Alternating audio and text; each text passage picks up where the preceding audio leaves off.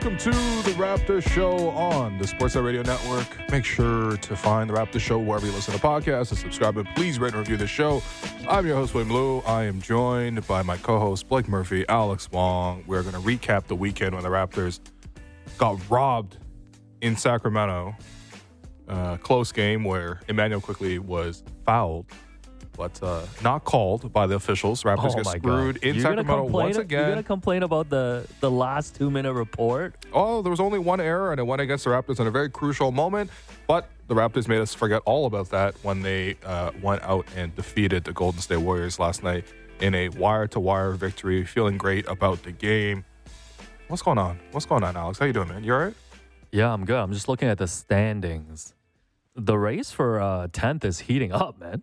In both conferences. Raptors are 15-21 now, just half a game back of Brooklyn and Chicago, who are both 16-21. That's going to be the rest of the season for you. When you say heating up, what do you really mean by that? Because I don't think the Raptors are going to climb higher than 9th. Yeah, barring a huge run. And I think it's going to be a battle for that 9-10 spot. Yeah, we've got a nice little segmentation of the standings where there are 8 real teams, and then there are Brooklyn, Chicago, Toronto, Atlanta, who are in there, not even just in the Eastern Conference, league-wide, they're in this weird, and we talked about this earlier in the year where I think at the 20-game mark, it was like, okay, good teams, bad teams, and then Toronto and Chicago were the only in-betweens. But Brooklyn and Atlanta, Brooklyn has fallen off enough, and Atlanta never turned it around. You know, Atlanta for a while there was like, well, we're way better than the metrics, or we're way better than our record suggests, and they've just continually played worse. So you've got this nice little 4-team. The rest of the league knows what they're doing and where they are, and then you've got this little 4-team bubble that I guess kind of proves the point of the play-in, although you'd rather them be better than 9th through 12th. Because like right now you look at it and if you remember the bubble, the first year they had the play-in, none of these teams would even have the right to play in. They're too far behind the 8 seed. Yeah. So that little mediocre group has to take a step slightly up. Well, you're going to get these kind of years, and hopefully the Raptors can get out of that, because what I'm interested in now is the post-trade deadline standings. All right, Raptors 3-1. We're a different team. No, but seriously, they do feel really different. Do you think they could actually climb up beyond 9th? They would need to go on a run. They need to pull off a win streak. Blake's already shaking his head, so no, because you seem kind of skeptical when I said that the highest they could go is 9th. No, I mean, it just doesn't sound that great, because when you watch the performances, they look more cohesive. If they had this team from the start of the season, I think they'd be in a totally different position. But in any case, you can only deal with like the facts on the ground. And I guess I'm not too worried about how the Raptors do in the playoffs this year. Facts on the ground is crazy. Even if they really like advance past that, I just want to see them play a good brand of basketball. And yeah, I'm really encouraged. You just want to be happy. I just want to see the Raptors win. It's not a difficult concept to understand. Yeah, I just think 5.5 games is too much at this point, right? Like the Heat and the Pacers are cooling down. The Heat, like you're probably not catching up 5.5 games. Like all those teams are 5 games over 500. It's a long climb back. I would settle for at this point. First of all, we're getting to watch much more enjoyable basketball, exactly, which is nice. But I think at the start of the season, when the 3 of us were between 40 and 44 wins, were our predictions. I would settle for them getting back to that like 40 win pace. If they're, the other thing that hangs over trying to make a prediction here is like, well, what if you make a Pascal trade and it makes you short-term worse? Segment 2. Yeah, segment 2. And probably 3. And probably Michael 4. Grange tomorrow, 2:30. Oh, yeah. We're getting this deal done. Grange was trying to get on the program today. I'm like, yo, wait till tomorrow. Oh, okay. All right. Putting Grange on ice. Yeah, Grange has got something in the clip. Raps. I hope so. Raps finally got off to a quick start last night in downtown San Francisco. Thought they played with a lot of purpose coming out the gate. Really blitzed the Warriors early and cruised to a win. 4 games in so far in this post-OG trade era. Offense looks really good. I think the numbers back that up too. Will, what's standing out to you about just this new roster and the offense that they have now? They just clearly have more creators and more options to go to. You look at the starting lineup, they got 4 guys who can handle and create their own opportunities. Thank you. We finally have a proper basketball team. Yeah, mostly. What took so long, Bobby? We also have, and something that was pretty evident yesterday, also 3 guys in the starting group who can post. Oh, finally. So a modern-day basketball team. Yeah, like before this trade, for example, the Raptors go into this matchup, you probably see OG getting guarded by Steph. They need to hide Steph somewhere on defense. And yesterday they tried to hide Steph on RJ. And you saw RJ go off for 37 points, including from the very, very first shot of the game was the Raptors getting RJ a pin down, Steph trying to go under on this pin down, and RJ confidently stepping into the three, and then RJ in the post scoring over Steph. It's just like you have so many more options with their group. What this also has done is put Dennis on the second unit, and I think that Dennis has been excellent with the second unit. Gary's still more up and down. I thought it was a really good game for Gary yesterday. Really good game for Chris Boucher as well. The second unit overall was just very strong, but you just have multiple creators at all times. You can run pick and roll actions. You can get someone on the other side attacking and dribbling off of those two. It doesn't feel like a fluke. Like, yes, the Raptors are shooting threes well, and RJ and Chris definitely shot above their career averages last night. But it just in general, there is much better offensive talent on this team. Blake, is that what you're seeing too? Yeah, I mean, the fit goes a long way. And even if you think right this second, OG, overall, when you factor in the defensive value and just how many threes he hits at a good clip, if you were to say OG is the best player involved in that trade right now, and the Knicks are, like, he's setting Knicks records for plus minus since the trade, it's very much a win-win. You would still look at what the Raptors are doing and be like, well, that trade makes a lot of sense with where the Raptors' weaknesses were offensively. Like, the amount of times we talked about, hey, could you change the starting lineup or could you change the rotation patterns? Not even because you thought it might be good, but it might be less bad. And the problem when you would go into all those rotation patterns was there just wasn't enough offensive juice, no matter how because at that point you're talking about Dennis, Scotty, Pascal. Those were your three guys who you would hope to always have two of them on the floor, because otherwise you don't have enough shot creation on the floor and you don't have enough ball handling and passing. And now you can add RJ and quickly to that without taking away from it. Even if you're going to, over the long run, miss OG's corner shooting ability, and certainly his defense. His defense was very evident by its absence on Friday against Sacramento. Yep. You now have turned three guys that you're trying desperately to keep two on the floor to five guys who you can usually have three on the floor. It's just a way better structure offensively and a way better structure to the rotation to add two guys that have the offensive packages that they do. And, you know, there's an element of RJ's not going to shoot 13 of 20 and 5 of 8 on threes every night. But there's also an element of you look, and this was, by the way, a bigger Golden State Warriors lineup than they've been starting. They started bigger and played Kuminga and Wiggins together. That starting lineup yesterday had only played 4 minutes together all season. I think because they looked at the Raptors and they were like, there's so much size. We can't also start Podziemski and go with only one wing, forward and one center. And that's something, you know, we saw it against the Hawks before the trade, that even though they split that series, the Hawks had a lot of trouble with Toronto's size. And you have not really downgraded in size here. And in RJ, you have someone who can, you know, is more of a mismatch attacker, even if he is not as physically large as OG, because he is strong and he does recognize those well. And he did this last night too. He does a really good job identifying, hey, who's the weak spot in transition and making sure his attack goes at that guy. I mean, everyone did that to Steph yesterday. Yeah. It was one of the benefits too. I'm sure we'll talk about the defense on Steph, but one of the benefits of having Scotty on Steph was that Scotty was able to get like early position and make sure that Golden State was scrambling from the second defensive rebound came down. So I don't know, just a lot of positives and a lot of things just making more sense together right now. Okay, let's stay on the RJ point because we got to give him his crowd. Yeah, we got to talk about 9. We got to talk about 9. Yeah. You know, Alex, you don't always text me during the Raptors game about the Raptors game. Watching. Yeah, exactly. That's my point. But I could tell because you're the most cynical out of the three of us. Am I?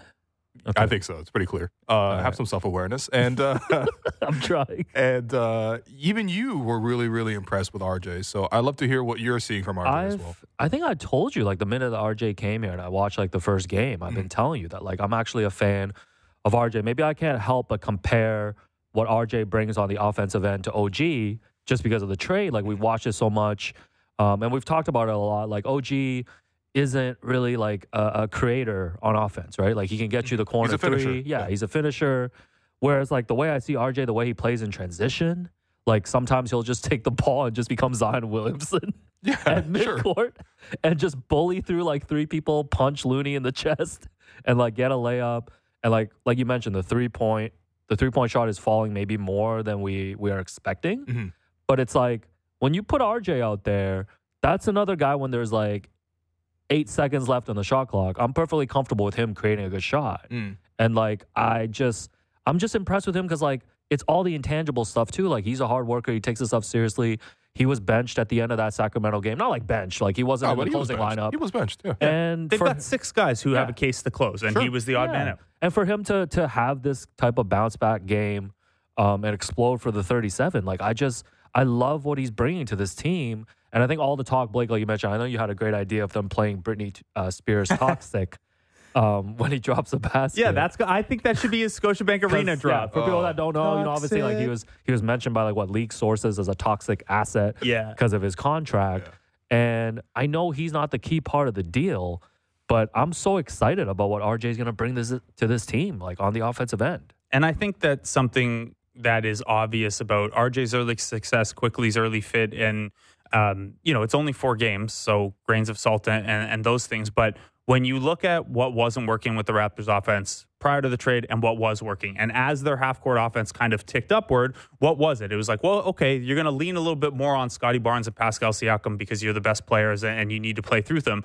And those guys were seeing 2 bodies, 3 bodies all over the place. And the Raptors, as they were constructed before, really had trouble taking advantage of what that does to a defense. And we're seeing a handful of, this is not to take credit away from RJ. He had a great game, but a lot of like those half-court possessions he had were because Scotty or Pascal drew a ton of attention. And then suddenly the second side of the floor is imbalanced or guys are scrambling to close out late. Emmanuel Quickly's done a really nice job once he gets off the ball, relocating around the attention that Scotty and Pascal are getting. And I think what you're seeing is, we knew that Scotty and Pascal are very good scorers and we're drawing a lot of defensive attention, but the increased ability for the other guys on the floor to take advantage of that rather than the ball kicks out, it swings, and then it's held and the defense resets, or it goes to a 32% 3-point shooter who just can't punish you or whatever. I think this is really taking better advantage of what Scotty and Pascal do for the other guys on the floor too. Yeah, it's been nice to watch because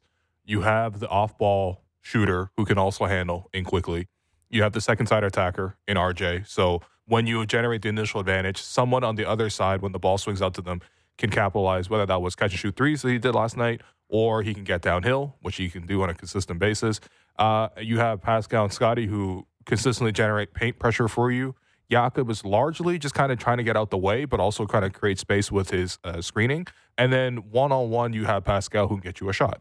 So there's a lot of options that you can go to. And I think what I appreciate about RJ in the comparison to OGs, because, look, I don't think it's not insignificant to me that OG was here for 7 years, and RJ in 4 games has already surpassed his career high as a Raptor. It was 36 against the Knicks 2 years ago, I think. RJ had 37 last night. They're functionally different players when they drive. So OG's like a much stronger player than RJ, just overall, right? But you feel like when OG puts up the ball on the deck, he gets bumped out of position or off balance more so than RJ. Now, RJ's also a really physical guy, but I feel like he actually likes the bumps. He invites the bumps so that he can create the next angle to go up for the shot, versus I feel like OG gets cut off and bumped out of his position too often. That's why we also saw a lot of like the balance issues, whatever. It's not even OG has bad balance. OG not getting to the line versus RJ being a magnet for the line, right? Yeah, exactly. And I think it's all just about like the subtleties of, how RJ does drive the ball. And of course, like in terms of finishing, OG is a stronger finisher by the percentages, but I think RJ puts you into more positions to finish something. So I think for this team, it fits better. But yeah, man, just salute to RJ. Like this is like wildly surpassing what we expected, because obviously we were way more expected for Quickly than we were for RJ. And here comes RJ. Like he's had a lot of great moments. Yeah, and I think, look, Quickly's still going to be the guy we evaluate the trade on. If he's the best player in the trade, then it's a win. But I have a question for you guys. So RJ has 37 last night, and then you probably hit a point where guys could come out of the game. They're up 25. Steve Kerr puts in his bench lineup with Jerome Robinson, who just looks dramatic. I don't know that anyone has ever looked more different once they shaved their head than Jerome Robinson. Had had trouble picking him up. Yeah. Like I was like, Corey Brewer back in the league? that's- Like, what? It's That's who bad. that guy was? It's bad that I can pick out Lester Quiones, but sure. had trouble with Jerome Robinson. Anyway, so RJ stays in the game. He takes a three. He misses a transition bucket, and then they're like, okay, he comes out. Maybe they were looking to get him to 40, but also he was 1 point away. And I don't know if anyone would have been aware of this live because it's an odd thing. And I don't even know if an assistant coach would have picked up on it. But Chris Boucher has the record for most points by a Canadian for the Raptors with 38. He had a couple 30-point games just cooking in the bubble. You think Chris Boucher was aware? And like when RJ went up for the 1-3, I was like, is Chris Boucher going to fly out of nowhere and block this? Like, do you think they know these like kind of obscure Canadian records and are aware of it? I actually wouldn't put it past Darko because like I think Darko is a big feelings manager as well as we're gonna. Well, we can jump ahead. Like RJ did not get the chain yesterday. It And went even- to JAMA. Even the feelings manager part, though, like, because you would be. So he it's- might want to manage Boucher's, want to keep Boucher's Okay, right. record intact. Okay. Yeah. Because I was going to say, This is conspiracy theory. This is like I read there was an alien in Florida at a mall this weekend. But like, How do you guys spend your weekends, man? My goodness. at the mall. but like I wouldn't put it past Darko. What did you guys think of the chain? Because RJ like straight up said on the broadcast after he's gonna like go his get the chain. walkaway Yeah. interview, I'm going to go get the Yeah. chain. So And for then people that don't Well, know, Kayla kind of set him up and said, was like, go get your chain. Yeah. JAMA, assistant coach got the chain because the Warriors were his scout, so he was giving credit. I mean, that was the team he came from after working there for 3 years. This seems like this is the problem that I have, and this is so stupid complaining about the chain, but like this seems like a premeditated. Like he was gonna give the chain to JAMA if they won, regardless. Yeah. Like it didn't. Like I guess- even if RJ went for 37, like we're not gonna change the plan. Like JAMA was getting the chain if we won. I guess the basis for that, other than this is Jam against his ex team, would be RJ is going to have several chances to get a chain. Yeah, and I was gonna say. our thought early in the year, remember there was a while where no one had gotten it a second time, and we kind of assumed he was intentionally spreading it around, make sure everyone gets a chain. There was a game where like Pascal had 30 and they were like, Malachi. Yeah. Malika, you only had one turnover. Here's the chain. Yeah. Shout out to Jamma though. I did Shout out to think Jamma, can I ask you about the defense for a little bit, of because course. a key part of what this scout would have been is obviously how do you guard Steph Curry, Of course. and OG wouldn't have been the Steph Curry guy, but you don't have Fred anymore. You're not boxing wanting anymore. You could have put Quickly or Dennis on him, and what the Raptors opted to do instead. Dennis saw time on him off the bench a little bit, did. but Scotty got the initial assignment. Pascal chipped in on that assignment a little bit, and what they were really trying to do was top lock Steph, which drives him.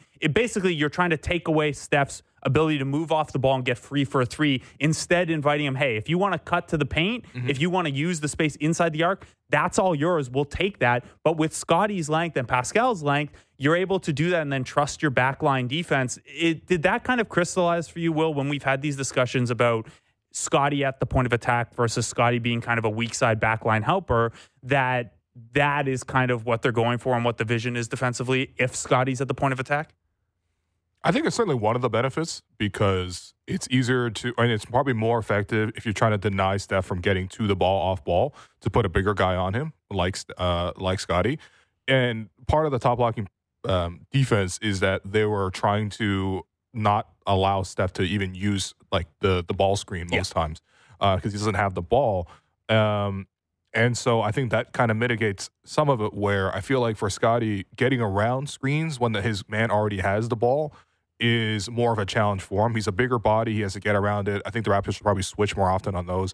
It's also hard to switch, though, when you have Jakob as your five.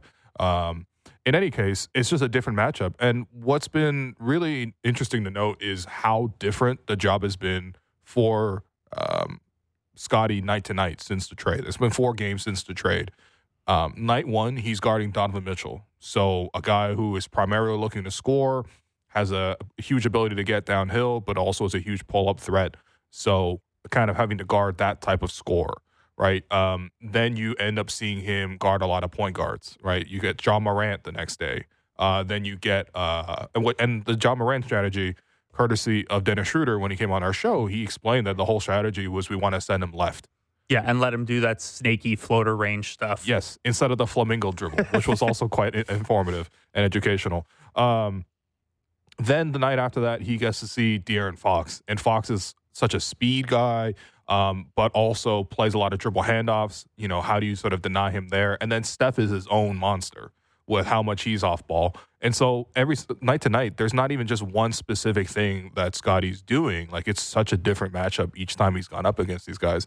And I thought last night he did a great job of, you know, not just denying Steph the ball, but helping and rotating and still getting his moments where he's actually helping off of Steph or even helping off just slightly to still contribute some help defense. He had a couple of great blocks that, you know, sparked the fast break as well. Because everyone's going to look at the one low of his scoring. best defensive games this season, if not really his was. best. Yeah. And so, I mean, it's not a strategy that the Warriors have never seen. Like, they've seen Steph and Clay get top blocked before. What was also smart about this with no Draymond in the game, Draymond does so much to set up these other guys and play these two-man actions. You just don't see that kind of dynamic level of interaction when it's like Kevon Looney or Dario Saric or Jackson Triggs. Trace Jackson Davis. I kept calling him Jackson Triggs. I don't know. Why did you treat him like a Rubik's Cube? Is Jackson Triggs, is that a wine or a country singer? It's a wine. Okay.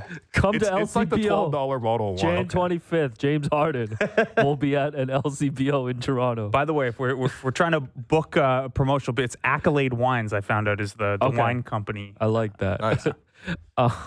Sorry, I forgot what I was going to say. Go on. No, I mean, but yeah, I think Jama did a good job with the scout. Good for Jama. Did he deserve the chain?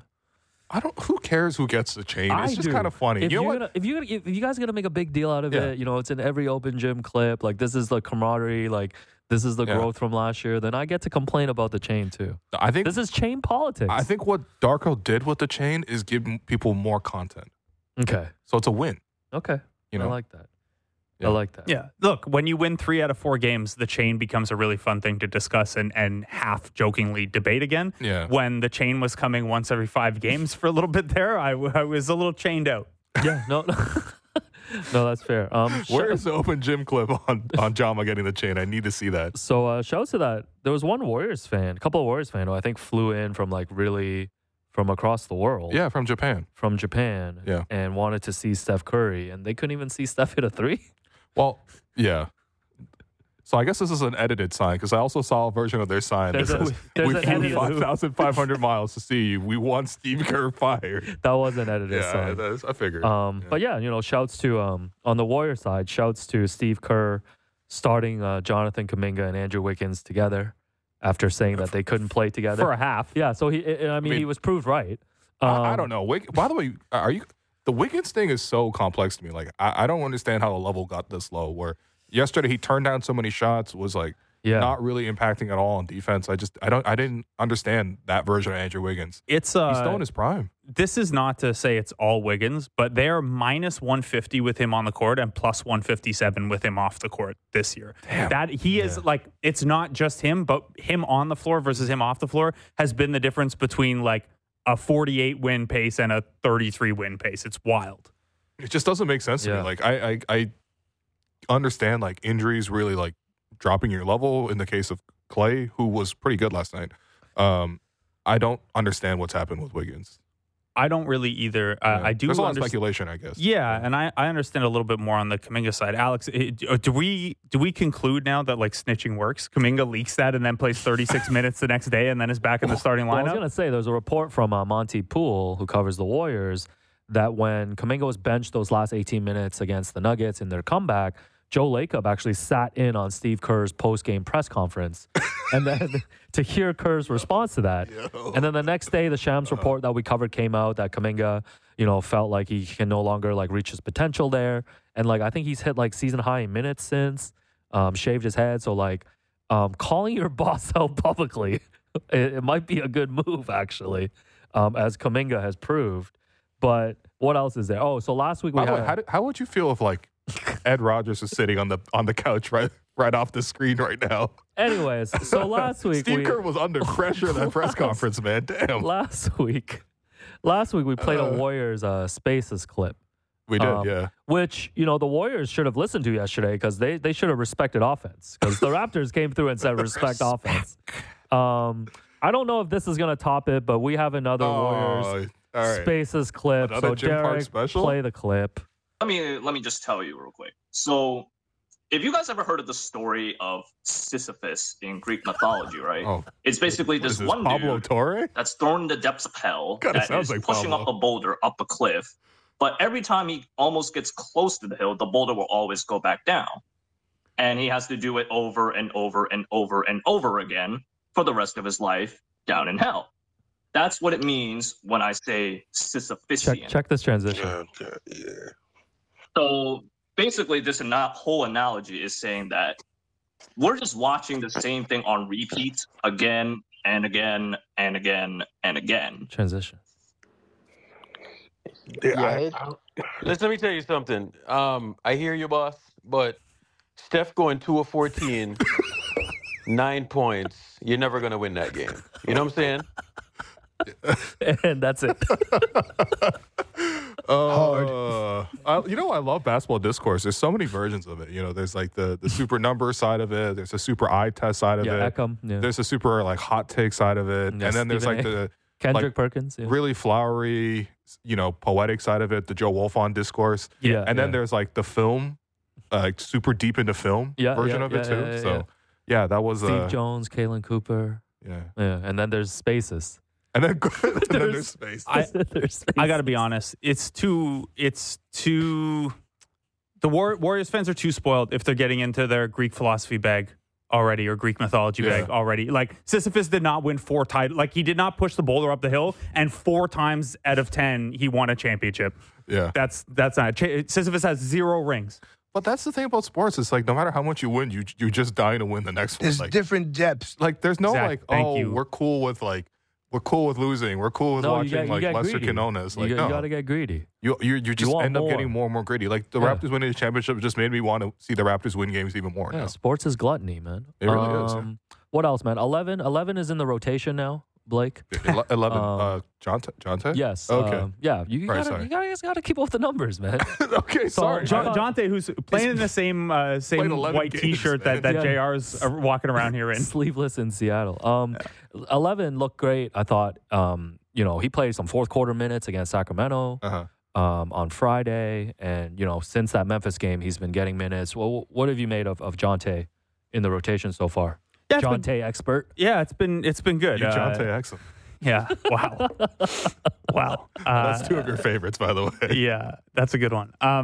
Yeah, he's been solid. I mean, like I tried to level set coming out of that feature. Obviously, he's a guy that I think could be an NBA guy. Sure. But you saw in that Sacramento game the high and low of it. I thought his first stint in that game was pretty rough, and I didn't expect to see him again in that game. And then he comes in, hits a couple of his threes, gets a little bit of his flow going, and was a big part of those units that helped keep that game from getting away from them and helped keep it close for late.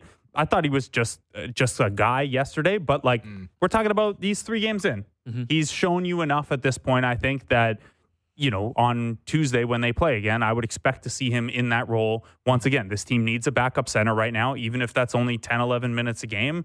And I think he's at least shown you that it's worth a look here. I think the other important piece of it is, and this is not just related to Jonte, it's more about the bench in general, but Chris Boucher looks a lot better in bench lineups that make more sense now. Like when you're not tripling down on the things that guys do wrong, like Chris Boucher and Precious Achiuwa and Jalen McDaniels all trying to play together. You now have like a big out there who can set the screens and space a little bit. Boucher doesn't have to be spotting up all the time. You've got ball handlers who can get Boucher the ball. Mm-hmm.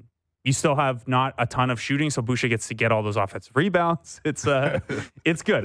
Sorry to turn a Jonte question into a Chris Boucher question, but I do think Jonte's small minutes presence here as the 9th man does kind of crystallize that. Yeah, even the bench groups now make a little bit more sense. Yeah, no, because I did want to talk about Deuce 5 as well. Deuce 5. Oh my God.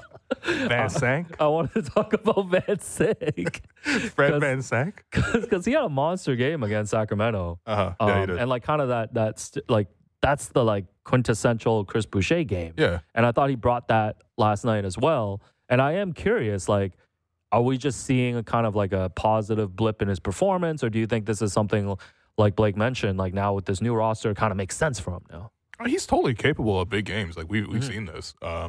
with Chris is just about the consistency and like how many mistakes he manages to sort of cut out. And I thought yesterday was as close to like a perfect Chris Boucher game that we've seen. Like in a baseball analogy, Chris like threw 7 innings and gave up 2 walks. You know what I mean? And struck out 9 guys. Like he gave me a prime AJ Burnett. Like it was like aside from leaving Sarge open for 2 threes in the second quarter, he did everything well. I mean, 7 of 7 from the field speaks for itself. But there were even sequences where, you know, the Raptors were playing zone. And credit Darko, too. I thought their zones worked really well against the Warriors' second unit.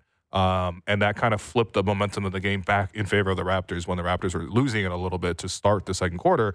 And Chris in that zone was able to cut off a drive, then double team on the baseline, then cut off another drive, help in the lane, cut off another drive, close out, contest a 3, and then run out ahead of the pack, Euro step, throw it back out, and then, you know, draw 3 defenders into the paint with that hard drive, and that set up RJ for 3. Like, that was all in the span of like 30 seconds, and he made like 6 plays. And I just think that sometimes it's something where you just got to appreciate, like, not everybody's going to do that. You know what I mean? Like, it's the amount of energy that he puts into that. And for sure, if you got to make 6 plays in 30 seconds, chances are pretty good you're going to make 1 or 2 errors in that. But I thought Chris actually did a great job of just not making pretty much any errors last night. So, and the shot you're talking about, Podziemski rushed it like Boucher was Wemby. Like that's how well Boucher was barreling down. And then, to beat everyone down. You were the shot contest in the corner, and you beat everyone down the floor still. Yeah. I thought it was good. And look, the truth is that Chris Boucher should not have been out of the rotation as much as he was this year. He should have been playing more minutes, but he is 30 years old, and they wanted to get an extended look at Precious Achiuwa again to see, you know, if he was going to be a part of the future plans or not. They wanted to get Jalen McDaniels a look because they signed him to a 2-year deal, and you know, Bill Duffy client. We've already heard rumblings that signed him to William Nylander money. That is almost exactly Boucher's contract. But like teams want Boucher. We started to hear that around the league. So maybe they decided, hey, if we got to split hairs here, Boucher's the odd man out as a 30-year-old who could potentially be dealt. But that was never a merit discussion. It was a fit discussion, and we have to pick 2 of these 3 guys to play who make sense. Boucher has done a lot with the minutes that he's been given when he's gotten them this year. And I think this just kind of affirms that he's a quality bench big in the NBA. There are not very many bench guys out there who are going to look good in ill-fitting situations and who are going to change games for you night to night. But if we go in with bench player expectations, Boucher's a really good piece. I liked your point about Jonte just being really steady alongside of him because that's my biggest takeaway for Jonte is just I have not been stressed about him at all. He just comes in and does his job. The anti-pressure. And he clocks out. Yeah, there's no like big mistakes. He's not really jumping all that much. He's not trying to do too much. He's taking shots within the rhythm of the offense. Emmanuel slowly. Yeah. And I think that steadying presence alongside of Chris, who's like, you know, running around hair on fire, it's actually kind of nice. They really running around. Yeah, like before it was just him and Precious doing that. And I was like, all right, guys, like at a certain point, we got to stop doing this. Yeah. But I'm enjoying the combo so far. Yeah, couple quick things before we take the break. So Trey Deuce, that's Otto Porter. Yo, you're killing me with these, man. Trey Deuce finally got his 2022 championship ring last night. Didn't have to wait as long as Danny Green did for his Raptors. Danny Green waited over 1,000 days. Yes, per J-Lou of the other network, he counted the days. I think Otto was around 500 days. Yeah, 500 I days wanna of say. summer. Yeah. Danny Green took as long. So like right now, Roman Reigns has the longest WWE title reign in modern history, and it's about as long as it took Danny Green to get his ring. This guy really has the Danny title Green as long took as a Roman Reign. Yeah, Danny Green took a whole peak Hulk Hogan championship run to get his ring.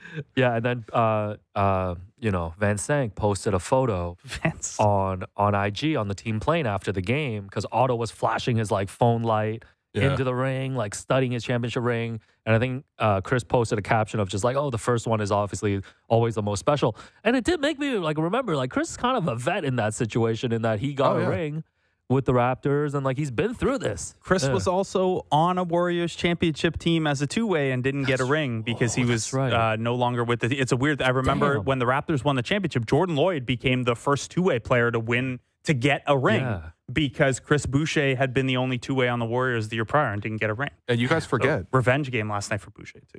seriously, you guys forget that Chris is Otto's vet. What is he, like 2 months older than Otto? Chris Boucher is 6 months older than Otto Porter. Yeah, how does that make wild, sense? man. Like in my mind, it's just like No, that is wild. I Like always, Otto Porter was guarding DeMar in a playoff series while Chris Boucher was still like getting his feet wet at Oregon. yeah. But this is part of grind now, shine later of like Boucher getting Nice. such a late start to his career. That's actually the name of his dog. Is that why you used it? Yeah. Wow. Chris is he's always going to be 25 to me, like Keyshawn. Yeah. Like it's just like one of those things. Well, it's like JR is always going to be 22. Yeah, speaking of JR and his love of Tommy Hilfiger. Lastly, the pizza party came close on Friday. So close that North of Brooklyn reached out. Yes, North of Brooklyn reached out to That's you, North of Brooklyn. to Aaron Rose. No, Aaron Rose reached out, actually. I squeezed myself in there as well. Yeah, how did it feel, Will, coming down the stretch there, a little fourth quarter comeback? Seemed like they had a shot. Were you looking up toppings? Were you thinking about hooking up the crew today? Like, I was totally going to hook you guys up. yeah, can you still do it with garlic your own knots. money? Yeah, I tweeted you. Yeah. The garlic knot's got to come with that Yeah. package. Yeah. Okay. By the way, we got to go to Anyway, there's a bar that North of Brooklyn operates out of on Geary as well, which is quite good. There's like a Geary Trent Jr. Sorry, what are we guys. doing today, man? When Sorry, they win happy games, we Monday. just get silly. Yeah. No, I mean, I actually really enjoyed that Sacramento game. Like, of course, it was frustrating to see when Sacramento just couldn't miss from three. Yeah. But you kind of figure that, like, okay, they're going to cool off eventually. And when they kind of did, the Raptors did have the opportunity to cut it in. And, yeah, I mean, the fact that Quickly was actually fouled going up for the last second shot, and I don't know. I got to look at it closer. Was his foot on the line or not? You're approaching Daryl Morey audit No. territory. But what I mean is like, it kind of validated the effort to me. No, sure. Like that they fought through against a team that made 21 threes. Yeah. And then the next game, they scored like 80 points. Oh, yeah, they lost By by the way. 60 to the Pelicans. Yeah. By the way, an 86% free throw shooter would go 3 for 3 at the line about 63% of the time. So about a 2/3 chance if he gets that foul call, we're going overtime. Yeah. Well, there would be enough time for the Kings Sure. to get the ball back, and maybe they take like a 20% shot or 30% shot or whatever. We're defending so well that game, though. By the way, Sabonis had fouled out too. Yeah. yeah, he did. And So, Yeah. By the way, I think we all love that Keegan Murray call and response chant. yeah. Keegan. Yeah. Can we do that at Scotiabank Arena? Van Sang. No. Jalen McDaniels. Got to be No? 2 syllables No. on both sides, right? No. I think we could actually do it for Emmanuel quickly though. You could do it for You could do RJ it Barrett, for the Quickly. cadence of it, 2 syllable, 2 syllable. Yeah. I actually want Raptors fans to pick up on that. Like, why Let's don't we? let's create a vibe. Let's create an No. atmosphere again. Why don't we do that? Like, Okay. anyway, shouts to Aki and Ricky at Bear Steak Sandwich. I had to cash in on some free food this weekend after missing out. Oh, somebody on got a Brooklyn. free pizza party then. Gave me a free steak sandwich. They're big supporters of the show. So, Oh, okay. Where's wanted to the show shop? Little Italy. Oh, okay. Yeah. I'm Yeah. down. No, they're popping. They don't need us to promote them. Oh, word? All right. Oh, they're like beyond pop. Sorry, I was not familiar with your shop. But Damn, that's a good looking sandwich. Yeah. So we should go in sometime. hey, congrats to the Bear as well. Yeah, not to Joe Coy though. Wait, but, sorry, this is so off topic, but the Bear, did I see right? It won in the comedy category? Yeah, comedy. Family trauma is comedy. It's Yeah. kind of funny. It's a trauma. It's a traumedy. Just because something is Comedy is funny great. doesn't make it a comedy. Yeah, I agree with you. It's fully a drama series. Yeah. Yeah, but congrats though. It's Yeah. great to see them. Please watch another show. Yeah. So when we come back, Pascal, Rumour, Savannah will join us. All right. Second hour, and then we'll go around the NBA and talk about Milwaukee's equipment manager and other things. Yeah, the vibe is coming down after this break, but They are.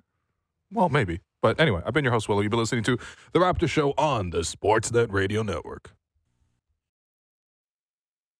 Breaking down the top stories in the NHL every day. The Jeff Merrick Show. Subscribe and download the show on Apple, Spotify, or wherever you get your podcasts.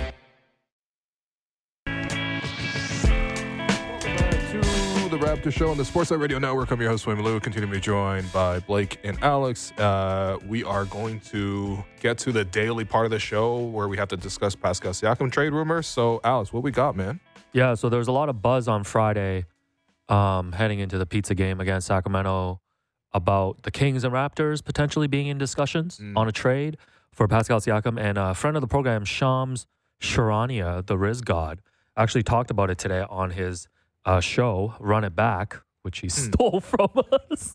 Running back is one of 10 most common basketball show names, by the way. Yeah, that's fine. And he said that, quote, I'm told the Raptors and Kings were in active conversations about a Pascal trade revolving around Harrison Barnes. And at this point, he says the only way that it'll reignite again is if Toronto comes back to Sacramento. So based on what we heard too, Michael Grange reported that according to league sources, the Kings were not going to make Keegan Murray available and that they weren't interested in paying Pascal the full max contract because they already are on the hook for full max deals for Domantas Sabonis and De'Aaron Fox. So I guess by all accounts at this point, it doesn't look like they'll make good trade partners. No, I don't think Sacramento offered what the Raptors need, which is okay, if you're going to put Keegan Murray in this deal, we can have a discussion. Mm-hmm. But otherwise, then no. There's not. The rest of the pieces aren't appealing to me. No, you'd have to cobble something together that includes, Kevin Huerter, who has 2 more years left at $37 million. Yeah. That's, to me, is if in a bigger deal, that's a reasonable enough flyer. He's 25. He's played well. But it can't be the headline item for a guy who's been All-NBA and Harrison All-Star. Barnes the headline item. Yeah, I mean, Harrison Barnes, the headline salary matcher. But even Harrison Barnes, we talked about this with Wiggins, how much extra you need to get back to take on that salary. That's not the case for Harrison Barnes. He's a much better player than this, a much better value. But he's got 2 years left at $37 million total. That's a 37 for Harrison Barnes total over 2 years, not per. That's still a lot, actually. Yeah, and how old is he? It's tradable. He's 31. Okay. He's tradable, but it's not a great. That's. You're doing that just to make the salary math work. Then you're looking at Kevin Huerter, and it's okay, he's already gotten paid. He's had a down year where he's fallen out of the rotation at times. What else can that look like? And then if Keegan Murray's not on the table, I like Keon Ellis. He's a two-way player. Davion Mitchell has the best nickname in basketball, but I don't know that you can have him on the floor at the end of games given the offensive limitations. And he's already 25. He was a really old prospect coming in. So then it just gets a little hard to, A, a deal's going to have to send so many pieces that Sacramento thins out, and B, none of those pieces as a headline item in a trade probably satisfy the Raptors, and certainly not the fan base to let go of, one of the top 6, arguably top 5 players you've had in franchise history. Yeah, you didn't even list a guy in there that I feel confidently would start for the Raptors. Vezenkov? Oh. I mean, sure. I guess they could throw in Sasha Vezenkov, but they don't use all that much. Yeah. Okay. You talking Malik Monk, or who's the name that I didn't mention? Yeah. No. I mean, out of all those names, none of them would start long-term starters for the Raptors. No, this is a poo-poo platter. Trade. Yeah. And Monk's cool, but Monk's also an expiring contract heading into UFA, and I just don't think the Kings, if the Kings were adding a Siakam type, I don't think they're going to take away one of their best options to play off of Siakam and Malik Monk anyways. Okay. It is great timing that the Raptors are on this road trip, and so the front office be on the road trip. Visiting all the trade. Yeah. So it's just reporters on the ground being like, wow, he's having a chat with Alvin Gentry. Wow, they're having a chat with Mike Dunleavy yesterday. It's all right, cool. Poo-poo platter. This is Masai. I'll tell you who we won't be having a chat with later this week. Lawrence Frank. I doubt those conversations I want to see those take photos, place. Man. I want Frank. I want to see Masai have a conversation with Kawhi, man. I want to see Masai dressed up at LeBron's 39th birthday party. Check those photos, guys. Grange also reported that the Warriors aren't interested in parting with Jonathan Kuminga. Mm-hmm. And he said that, quote, a not insignificant detail is that Kuminga is said to have a very close relationship with Warriors owner Joe Lacob, who has historically been reluctant to part with any of the young talent that represents the Warriors' so-called 2 timeline strategy. So, no Jonathan Kuminga for now. I guess my bigger question for you guys is, because I know we've talked about Kuminga, we talked about Keegan Murray. Are the Raptors in a position where they have not a lot of leverage, or do you think this is going to change in the weeks leading up to the deadline? Because right now, all these teams are basically just saying, we're not going to give you the player that you want. I mean, this is how negotiations go until they get to the actual deadline itself. But also knowing that Pascal is obviously running up to free agency, even though all indications are he would accept an extension on May 31st. Yeah, I mean, so from my understanding of this, any team that would... First, if the Raptors were to trade Pascal Siakam, this is, at least in my mind, how it should go. They need to make that decision. We are moving on from Pascal. We are not signing him to this extension. Mm-hmm. We are instead then going to trade you. So then you would go to him and his representation and communicate that thought. We are not re-signing you. We are not extending you. We are going to trade. And so at that point, you would then ask for a list of teams that they probably would be interested in going to or having a conversation about extending or re-signing in that new location. Extension is pretty much off the table now because it's only 2 years. So let's say teams that he'd be interested in re-signing with, you get that list from them, and then you go to those teams, and then you can actually have a real conversation about we are going to trade value for value because this is a player that's going to stay with you long term. From my direct knowledge on this, that has not happened. There has been no communication where opposing rival teams have reached out to the Pascal side to be like, hey, would you re-sign here? Because otherwise we're going to get into this trade talk. So that's where, when the Sacramento thing was happening, I was like, I'd be surprised if they do this because there's no contact on that front. And look, the reality is when you have someone's bird rights, you can exceed the cap to re-sign them. That's a big factor in this, but it's not everything. And we saw with Fred VanVleet, the Raptors, had at least the fallback plan of like, well, maybe we'll sign and trade him because we have his bird rights and only a team with enough cap space could sign him away. These things do happen. It's not insurance. And because he can't, and where I feel about, whether Siakam's camp would tell a inquiring team, we'd be interested in re-signing. Where I have trouble with that even mattering that much anymore is the window's kind of gone by. Like, even if Pascal were to say to the Kings, I'd consider re-signing at the end of the season, use the bird rights on me, go over the cap, we can figure this out. Sacramento has no way to get an assurance of that anymore. The window's gone. They you can do a verbal, but we've seen things change really quickly in the NBA before, and you would just do that last year with Jakob. Like, Jakob was expiring, we traded for him anyway with actual value, with the full knowledge that he was going to re-sign with us. But James Harden was, opting out and signing a max deal with Philadelphia, and that was going to take, or he was going to get traded to Houston, and that would take Houston's cap space off the table, and then Fred VanVleet would have to stay. Like, things change, and I'm not saying that Pascal's camp would say one thing and do another. What I'm saying is if I'm a team that's acquiring him, that, hey, we'd be interested in re-signing when you can't actually do it yet is not as comforting as had you done this in the offseason where you have the actual window to extend. And I think that applies more to like Indiana-type teams that have to be really careful about when they give up assets and what they can and can't lose in free agency. But I do think it's a factor for some teams. Yeah. But anyway, my point is the approach hasn't come from the Raptors to say, we're going to have that conversation about trading you, and we have made this decision to do that. And then there also hasn't been conversations from our opposing front offices being like, would you re-sign here? Because that would tell me that those teams are interested in trading.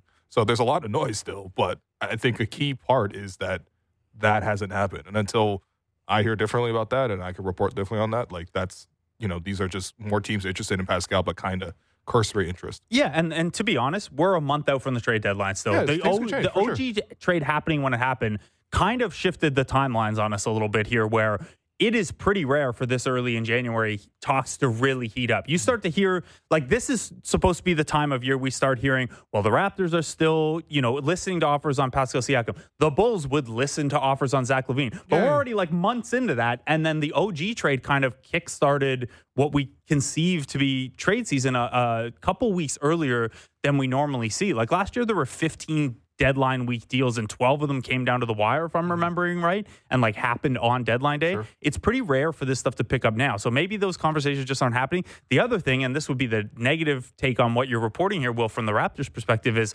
even if those teams would want to sign Pascal longer term, they're treating these trade negotiations as a pure rental. And that's why it hasn't got to that state either, because you're telling Masai and company, hey, we can't be assured. We contractually cannot sign him to longer term. So we're only talking about this at rental prices. Yeah, there's back channels and stuff like that. But there is. But I'm saying that, like, if you were negotiating for a trade, why wouldn't you take that stance at least until, Masai calls you back and is like, we got a deal. You got to move on it or not. That's why it sounds like there's Harrison Barnes on the table and not Keegan Murray. Yeah, I mean, you guys can talk more about 43 in the next segment with Savannah. I mean, what else is there to say? I think you guys should dive into also, J. Lou wrote a really good piece spotlighting a bit of a divide between the front office and Pascal and things like that. So more 43 talk in the second hour. All right.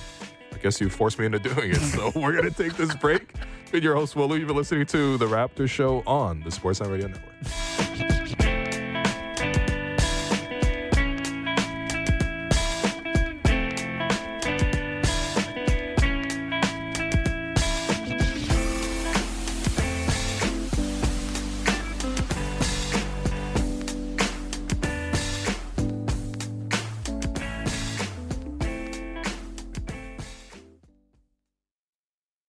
big guests and bigger opinions on everything happening in Leafsland. Real Kipper and Born. Be sure to subscribe and download the show on Apple, Spotify, or wherever you get your podcasts.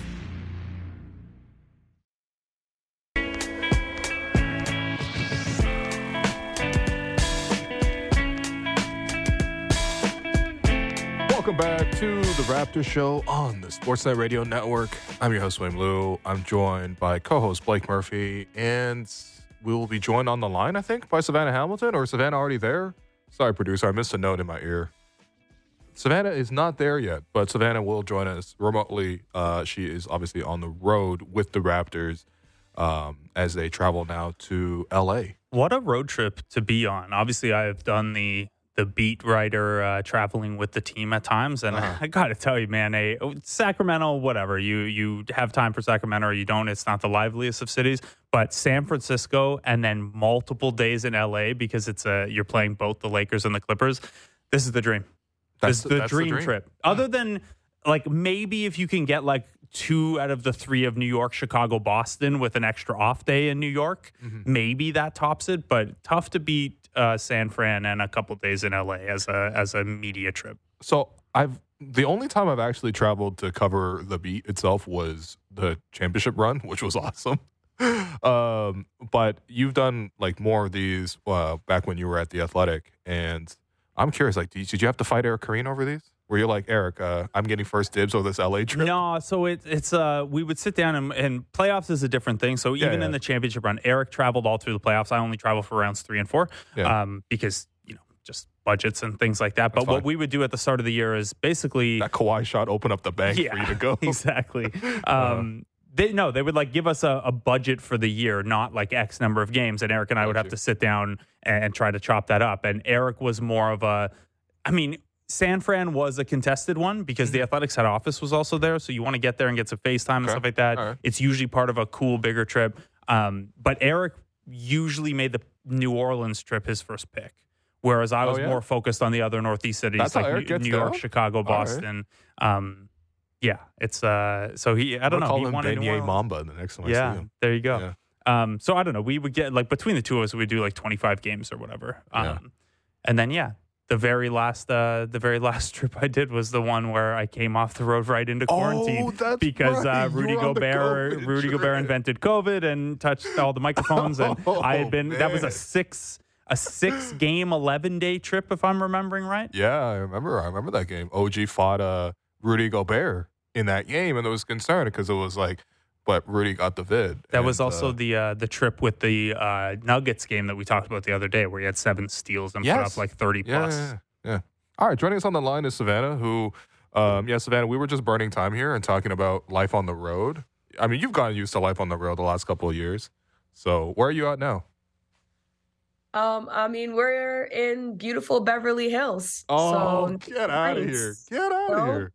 Wow. No wonder you look so happy and joyous. Yeah, certainly not where I was staying on a more shoestring budget, Airbnb style in the LA stops. But glad it's suiting you well, Sav. Yeah. Okay. Thank you very much. So Sav, you've been on the road because there's been a couple notable things that's happened on the road, and it's been a while since I've seen you. Typically, we get up to the 600 booth and then we chop it up and. I asked you these questions there, so I kind of just wanted to catch up with you a little bit. You were there for Detroit in that game, right? When the trade happened and everything like that. Tell us about that day and what's standing out to you from there. Oh man, well, we flew in for where were we? I think the night before we were in Washington, I believe. Flew in Boston. Sorry, Boston. Yeah, it's all turning into a blur for me already. Right. So we flew in from Boston, got literally into Detroit at, I believe, 3 a.m. That's when we were in our hotel room. And then, we go to sleep. I was trying to be ambitious and I told myself I'll go to the gym in the morning as if.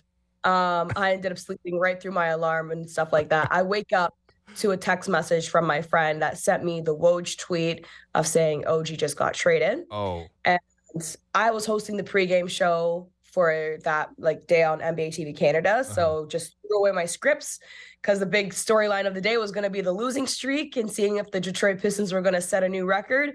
And now it was about OG and then RJ. And and quickly. So so that was pretty jarring. And I know for myself, like that was the first time that, I had a show at the same time that there was a live trade made on the same day. So that was an interesting experience.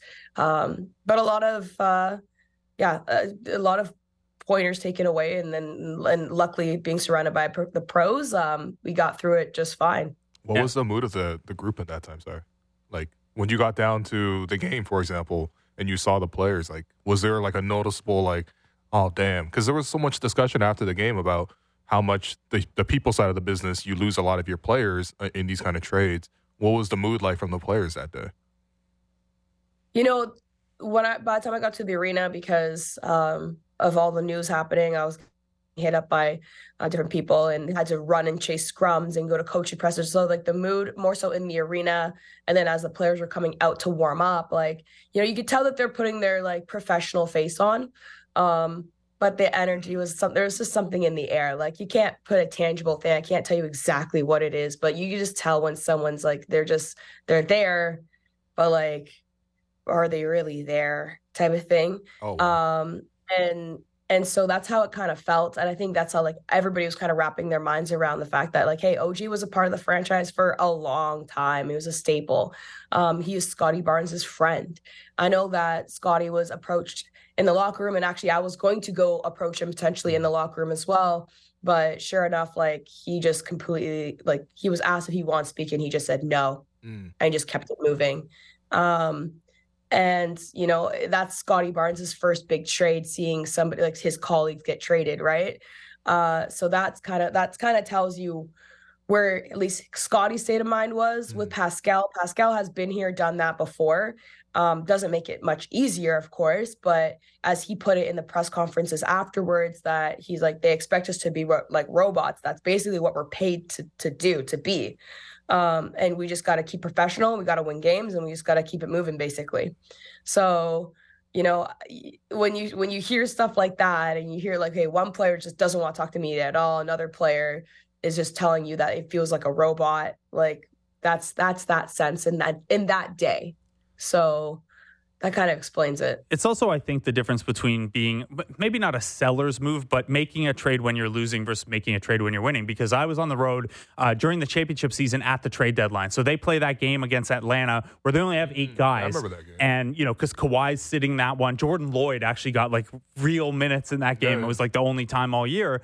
And that one was like, it was the same kind of chaos, but it was so fun. It was like New York the next game. It's like, is Gasol going to debut? Is he going to clear his physicals in time? Mm-hmm. Like, oh, there's Malcolm Miller. He must have got called up from the G League. That one is a lot more fun, whereas this one I think was, A, it's happening while you're losing. B, it's happening while you're losing to the Pistons in a record-setting game. And C, it's a trade where you don't know if that's the only thing that's going to happen. You don't know what that says about the direction. Whereas when you're in a win-now situation, you know that whatever chaos you're dealing with is to make the team better to move toward the playoffs. There's a lot more uncertainty with this one.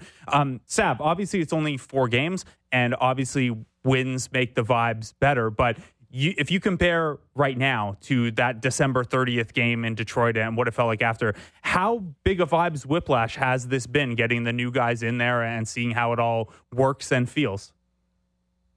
I wouldn't call it really a whiplash quite.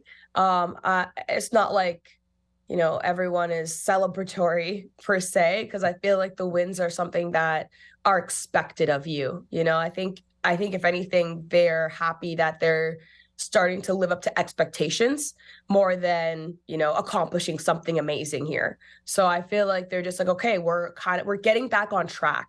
That's what I get the sense of. So no one's overjoyous. I think whenever, we as media, selfishly, we love covering winning teams because everyone's so easy to talk to, and everyone has been a lot more open and sharing like, hey, what is working versus nobody really wants to talk about what's not working per se.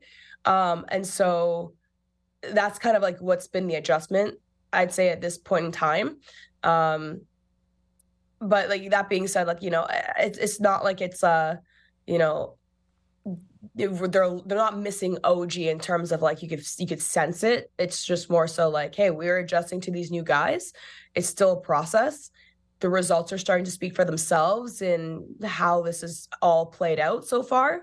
And we're just going to keep rolling with it. And if we win more games, then the more the merrier. Yeah. Okay, another media question, and we'll get to the actual games and stuff too, but it's just been a while, and this is typically how we would talk. Yeah. How have RJ and Emmanuel been to like interview and stuff, like in terms of just like behind the scenes, just getting to talk to them and stuff like that? Like, this is a big change in their life, but how have they been to deal with so far? So Emmanuel is a very, very happy, positive guy. Okay, you can definitely tell. He's like skipping on the court all the time. By the skipping. He's pretty easy to talk to.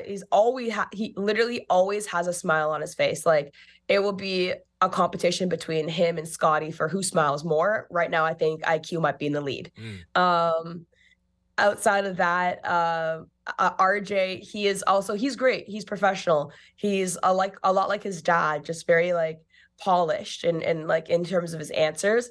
However, he's concise. He reminds me a little bit of OG in that way, but he's not as short as OG. Yeah. And so he'll give you a little bit more meat on a bone, but like he's still very concise with his words and definitely professional and mature. It feels like RJ's been a pro for like 10 years now.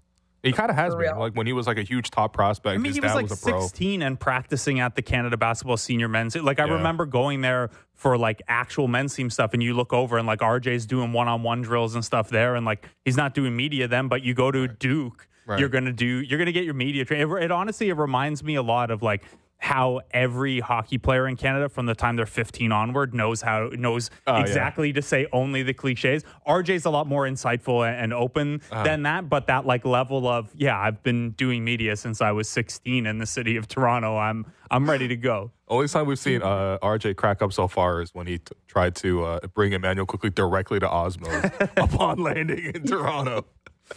Which to defend Osmos and RJ Barrett, the Osmos location in Mississauga, the original one in Streetsville, that one is like really, really good.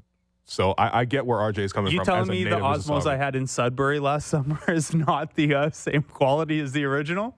Not quite, but shouts to Osmos in general. You know, salute. I suppose. Okay, let's talk about basketball. The on-court fit, we're seeing it a lot better now. RJ with a career performance, at least as a Raptor yesterday, 37 points. He's had more than that with New York. What are you seeing from his on-court fit in terms of slotting in? Because expectations are really high for Emmanuel, and I think he's kind of got there to some degree. But for RJ, it feels like this like brilliant surprise to see what he did last night.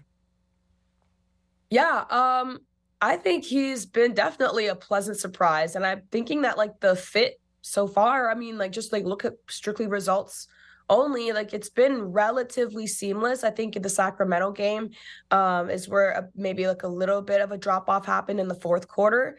But other than that, like you really can't point to too much, all things considered, being on like just placed on a brand new team with new plays, with new terminology and then thrown on the road, let alone. So, you know, you got to give him a lot of credit. And then, you know, yesterday at the press conference, you know, he talked to me about, he's like, I just want to help my team. I'm like, well, you helped them with 37 points. So yeah, you did a good job with that. Yeah.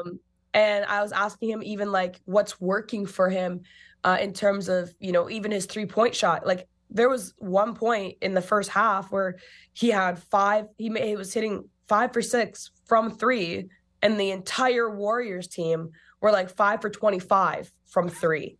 And so I was like, I asked him like, what's working? And then he said, it's kind of like the system here, the ball movement. And that's actually something that has been the biggest adjustment, I think, for Quickly and RJ has been the fact that they're not used to the ball movement here. Because I remember talking to RJ and he's like, yeah, did you know that in our first 2 games, we had 25 assists?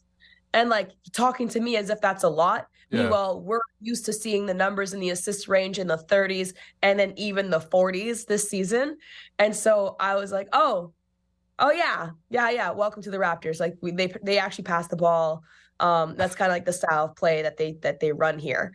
And so he said that like the last night, he's like, yeah, I like the fact that they're really quick with moving the ball, and like that kind of like everybody gets a touch. And you can contribute in different ways through that way as well. So I think the style is just really working for RJ here. And I think this is kind of something that he needed because, looking at where he was in New York, he wasn't getting as much of a role. And his results were varied a lot of times. People were saying he was inconsistent, and so far, like with the Raptors, he's not going to probably have a 37-point night every night. I wouldn't put that expectation on him personally, but do I think that he's going to continue to grow and evolve with his team? And something that Coach Darko said that he really liked from what he saw from RJ was his playmaking ability. Like, he's a guy that knows what he's doing with the ball but doesn't need the ball, and that's a huge asset to have on this team.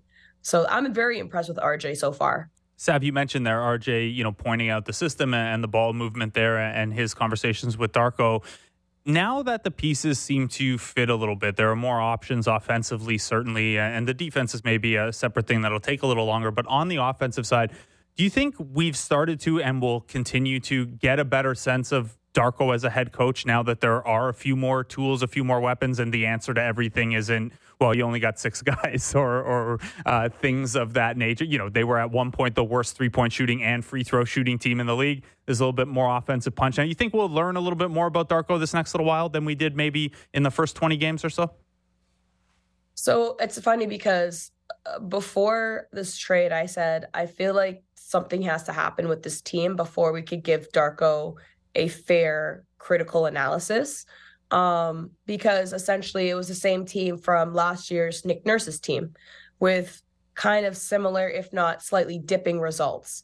And so I just didn't feel like it was a fair plane for Darko to be assessed on solely. And so now that we have 2 new assets, and clearly this has added depth, because even Steve Kerr in the press conference commented and said that the Raptors are a lot more deep with Quickly and RJ starting, with Dennis coming off the bench, and now you got Gary coming off the bench. So that just adds that element to it. So yes, now I would say we look at how Darko's doing, and if this is the judgment, era, I guess, of the season for him. I mean, so far winning 3 out of the 4 games, 3 out of 4 games, and then the fact that Sacramento's 2-minute report came back where Quigley got grabs or whatever while he was shooting his 3-point shot. It could have been a tie game, and who knows how that could have ended.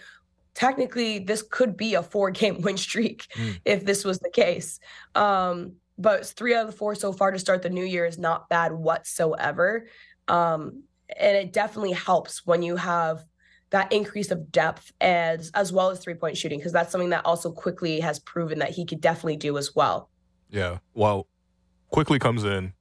He's taking over at point. What was impressive to me yesterday watching Quickly is the scouting report coming in was he's a combo guard. He's going to score. He's going to be a microwave scorer. We've seen that at times. He could really go off, and that's how they beat Memphis, for example. Quickly was really, really able to provide that spark plug scoring. Yesterday, I thought it was really impressive how he kind of ran almost like a traditional point. First quarter, he had 6 assists already, no turnovers, 10 assists in the game overall. Seb, what are you seeing from him in terms of in the point guard role specifically? Yeah, actually, this is something that Scotty pointed out to me. I think, where were we? Back in Sacramento. He was telling me, he's like, what he's most impressed with these guys is the fact that they are versatile on both ends of the floor. And now focusing more on Quickly, that's exactly what I'm seeing as well. A lot of versatility. And even having spoke to Quickly myself, the first thing he told me when he got into Toronto, he said that, he's kind of known to be a scorer in New York. But here he wants to be more of a playmaker, a facilitator, which is, once again, a piece that knows what they're doing with the ball but doesn't need the ball. And now he wants to step into that point guard role position and be that guy that kind of controls the pace of the game. I feel like he knows exactly what he's doing out there, because he's a very, very quick guard. He's very fast when you watch him play. But he knows the tempo of his teammates and how they need to be positioned and how they need to play. And he knows exactly, so far, he's picking all this stuff up on the fly, guys. Keep that in mind. Yeah. He knows where his teammates want the ball. And they had a team dinner the other day. And RJ told me that team dinner was super helpful because they literally chatted through things of like, hey, where do you want the ball? Or what's best for you here? Or in this position, or off of this screen, or this, that. So they're already working through things. And I think, it's working when you see the players around them also start to get better. And I think that's the biggest improvement I've seen outside of these two guys that we're focusing on right now is through Jakob. Could we have a whole separate conversation about what we're seeing from Yak right now? But I think it's kind of the effect of quickly having a lot of control over the game of what he's doing. But at the same time, I feel like you don't always see him with the ball in his hand too much either. It's not like, he's really quick to give it up to Pascal or give it to RJ or like just get the ball moving. So he's not really ISOing too much or nothing. So I think that's what's been more impressive. But at the same time, if you need a bucket, he can knock down a three, so he stretches the floor, or he's so fast he can just beat you straight off to the rim. And I'm excited for Quickley personally, just because, this is his opportunity to come into a team and own a starting position, kind of like we've seen. And I know this has been probably a common comparison, but the same trajectory as what we saw from Tyrese Maxey, because I've been telling people this too. You go to Philadelphia, you talk to any of the coaching staff there, whether it was Nick Nurse's coaching staff or the one prior, everybody said nobody saw Tyrese Maxey coming in and being the player that he's now. And it only happened when he was given the starting opportunity. And so I'm not saying that Quickley is going to be another Tyrese. In fact, he just might be another Quickley. But when you bring a guy who is the runner-up for a sixth man of the year and you bring him into a starting position and say, okay, it's yours. See what you can do. I think he's going to prove himself or have at least take advantage of the opportunity to prove himself. And that's kind of what we've been seeing him doing right now through that versatility of, hey, look what I can do. I could be your facilitator, but I can also buy you a bucket. All right, Sav, before we let you go here, I thanked you privately, but I'll thank you publicly as well for the help with the Jonte Porter feature that I had go up. Sav was on the road and got me a post-game quote from him after his debut. I didn't use this particular part of the quote in the story, Sav, but he did tell you that his goal was to not mess up when he first got the minutes. 3 games in here, briefly, I guess, do you think he has accomplished not messing up in his 30 or so minutes?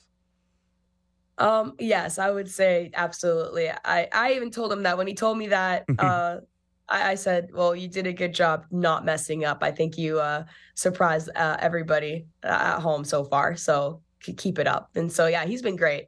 He knows his role. It is good, too, because he's not playing scared. He's just playing his game and then not making mistakes. And it's a key difference because you can just be out there and just do nothing. And kind of like, that's one of my things with McDaniels when he comes in. I'm just like, he looks like he's trying to get out the way so many times that you don't feel his impact. And then all of a sudden you notice that there's one guy not doing anything. Jonte's involved. He's just not doing too much and he's picking the right spots. It's a different way of not making mistakes. Actually, I got one more for you, Seb, before you run off to whatever you're going to do in L.A. On an off night, no less. Oh, man. Enjoy yourself, all right? But with Scottie, I think there's so much concern about how is his role going to look game to game. We have seen his role look different game to game. He's taken up the bulk of the defensive assignments now with OG gone. He's been covering Donovan Mitchell, John Morant, De'Aaron Fox, and Steph Curry. Hell of a 4-game stretch and a lot of work to be done defensively.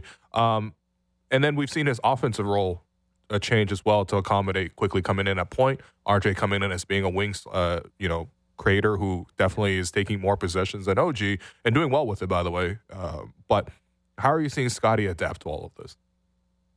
I think he's doing pretty well, all things considered. Okay. I mean, even like watching him yesterday against Golden State, like he was face guarding Steph. Like he was like making it claustrophobic on Steph so that Steph could at no point in time get hot because he basically rendered him scoreless in the first half. Yeah. And so when Scottie's, the only 2 points Steph got in the first half was from free throws. Mm-hmm. Other than that, he was missing everything, layups, and just wasn't getting the looks like he was normally getting. So I think Scottie was doing a tremendous job defensively. And we all know that defense is like definitely the unsung hero in this modern day NBA. And so I would be more focused on what I'm seeing from Scottie defensively before I'm analyzing him too much offensively in this transition period with these two new guys. I would still give it, let's talk about like the end of the road trip before, we see anything. But I mean, do I think that his offense is going to be greatly impacted by these two guys? Not really, because these guys, once again, are the guys that are okay with not having the ball in their hands too.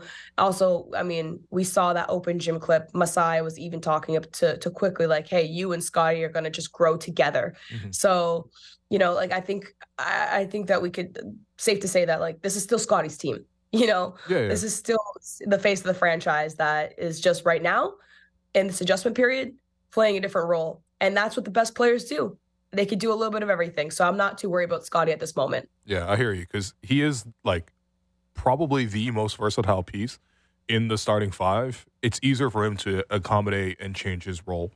Of course, you just don't want to see him lost in the shuffle. But as long as they're winning and as long as he's still involved and gets opportunities, no one's going to be unhappy.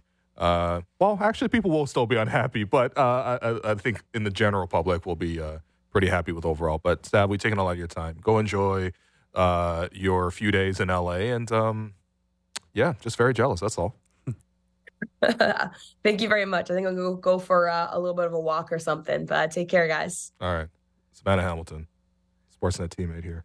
Yeah, great teammate, helping me out with the Jonte feature. I didn't know she gave you that assist. That's nice. So I had that feature coming, and then the one night he gets into the game, he's on. I'm like, well, I would like a cap or quote on this of like it would be weird to have all the lead up and then he debuts and not have something. So Sav hooked it up.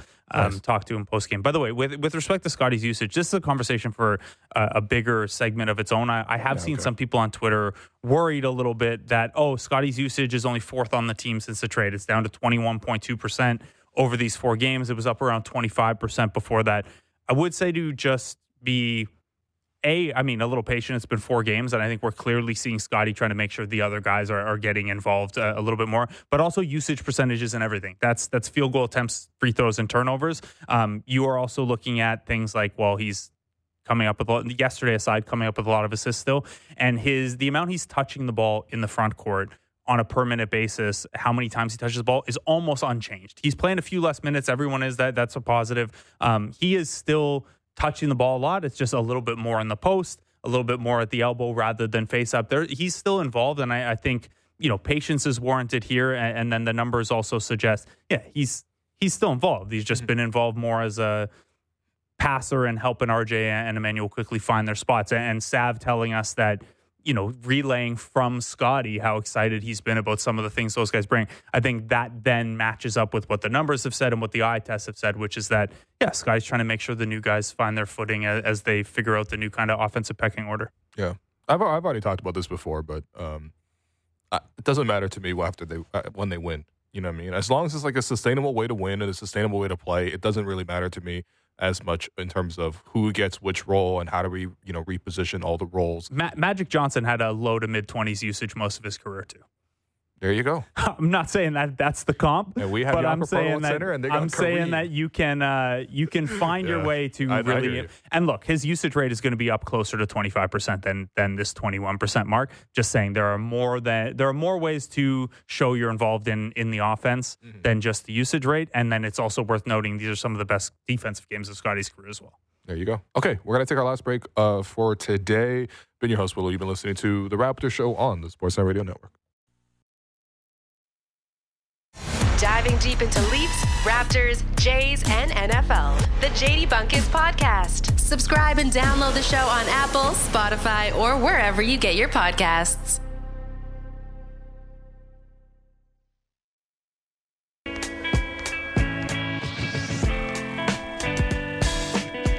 Welcome back to The Raptors Show on the Sportsnet Radio Network. I'm your host, Wayne Blue. To finish the program today, we're going to go around the NBA, which means we're going to bring Alex Wong back onto the program. And, just cherish the last week, But, Alex, how you doing, man? You all right? Why are you holding a baseball now? I don't know, man. You know how people got the stress balls and stuff? Yeah. Sometimes this works for me. Just working on your pitch grips? Yeah, just working on my knuckleball, bro. Wow, this guy Chris Bassett over You never know what I'm gonna throw your way, my brother. So the Milwaukee Bucks continue to struggle with defense. Yes, a lot. This has been a constant struggle. So after a loss this weekend, Giannis said post-game, quote, "We have to be better. We have to play better. We have to defend better. We have to trust one another better. We have to be coached better. Every single thing, everybody has to be better. Everybody. It starts from the equipment manager. He has to wash our clothes better. The bench has to be better. The leaders of the team have to be more vocal." Yeah, how do you think the Milwaukee Bucks equipment manager felt? Sounds like a transcript of the Raptors show. React pod. Giannis really... Noah Lewis got to be better. Giannis really said the defense stinks. It is because the jerseys stink. Yeah, because they smell. I just hope JR is listening, and this is the level of accountability a championship organization Wash your has. Tommy Hilfiger briefs, JR. JR, you got to dress better. Riz better. I think for Giannis, it's good for him to call this out because he's the team leader. And the Bucks have been, even though they've been successful in terms of record and things like that, they have been pretty disappointing and downright frustrating to watch. This is a team that was used to playing amazing defense, top 5 level defense on a consistent basis. Whatever, when they got to the playoffs, they didn't have different coverages, to defend, for example, Miami. But still, they have not improved defensively. We even talked about at the start of the season how essentially Adrian Griffin folded on his whole defensive strategy 5 games in because his players ran him over. Then you see the reports of Bobby Portis confronting him and that getting immediately leaked to the press. It's stuff like that. It's just like, that's not good. That's not good. At a certain point, you got to show some level of togetherness, and leaking it in that degree just does not show togetherness. And so I think Giannis is just vocalizing that frustration. It's the worst their defense has been by ranking around the league since Giannis's third year, which is way back in 2015-16. So that's several coaches that Jason ago. Kidd double teaming the ball all the time. Yeah, I'm going to defend out of timeouts by spilling my drink on the floor and hoping someone slips like it's a banana peel. I love that one. Yeah, they're down to 20th in defense overall. And I think, more on the more tactical side, part of the issue here is that they have tried to do different things, obviously, and develop different strengths, but they haven't changed the core weakness of the old system, which was that it was very, very conservative. So you're not forcing turnovers. And it really, really relied on you to clean the glass well as well. And what's happening now is they're still not forcing turnovers. They're not getting any of the benefits of being more aggressive. But what they've been doing has weakened their ability on the boards. They're just an average defensive rebounding team now. And then, some of the other stuff like opponents hitting shots, getting the rim a little better, whatever. But to me, the core thing here is you used to have a system where there was a purpose and a very clear strength and weakness to your system that you were willing to accept and build around and thrive on. And now they have lost the strengths without eliminating the weaknesses. They're still dead last in forcing turnovers. So to me, there's a little bit of, what's the point of trying all this other stuff if you're not even going to shore up? And look, the point is so you're more versatile come playoff time. But they haven't gotten any of the value of moving away from a more conservative scheme. I don't even get the sense that they're totally bought in.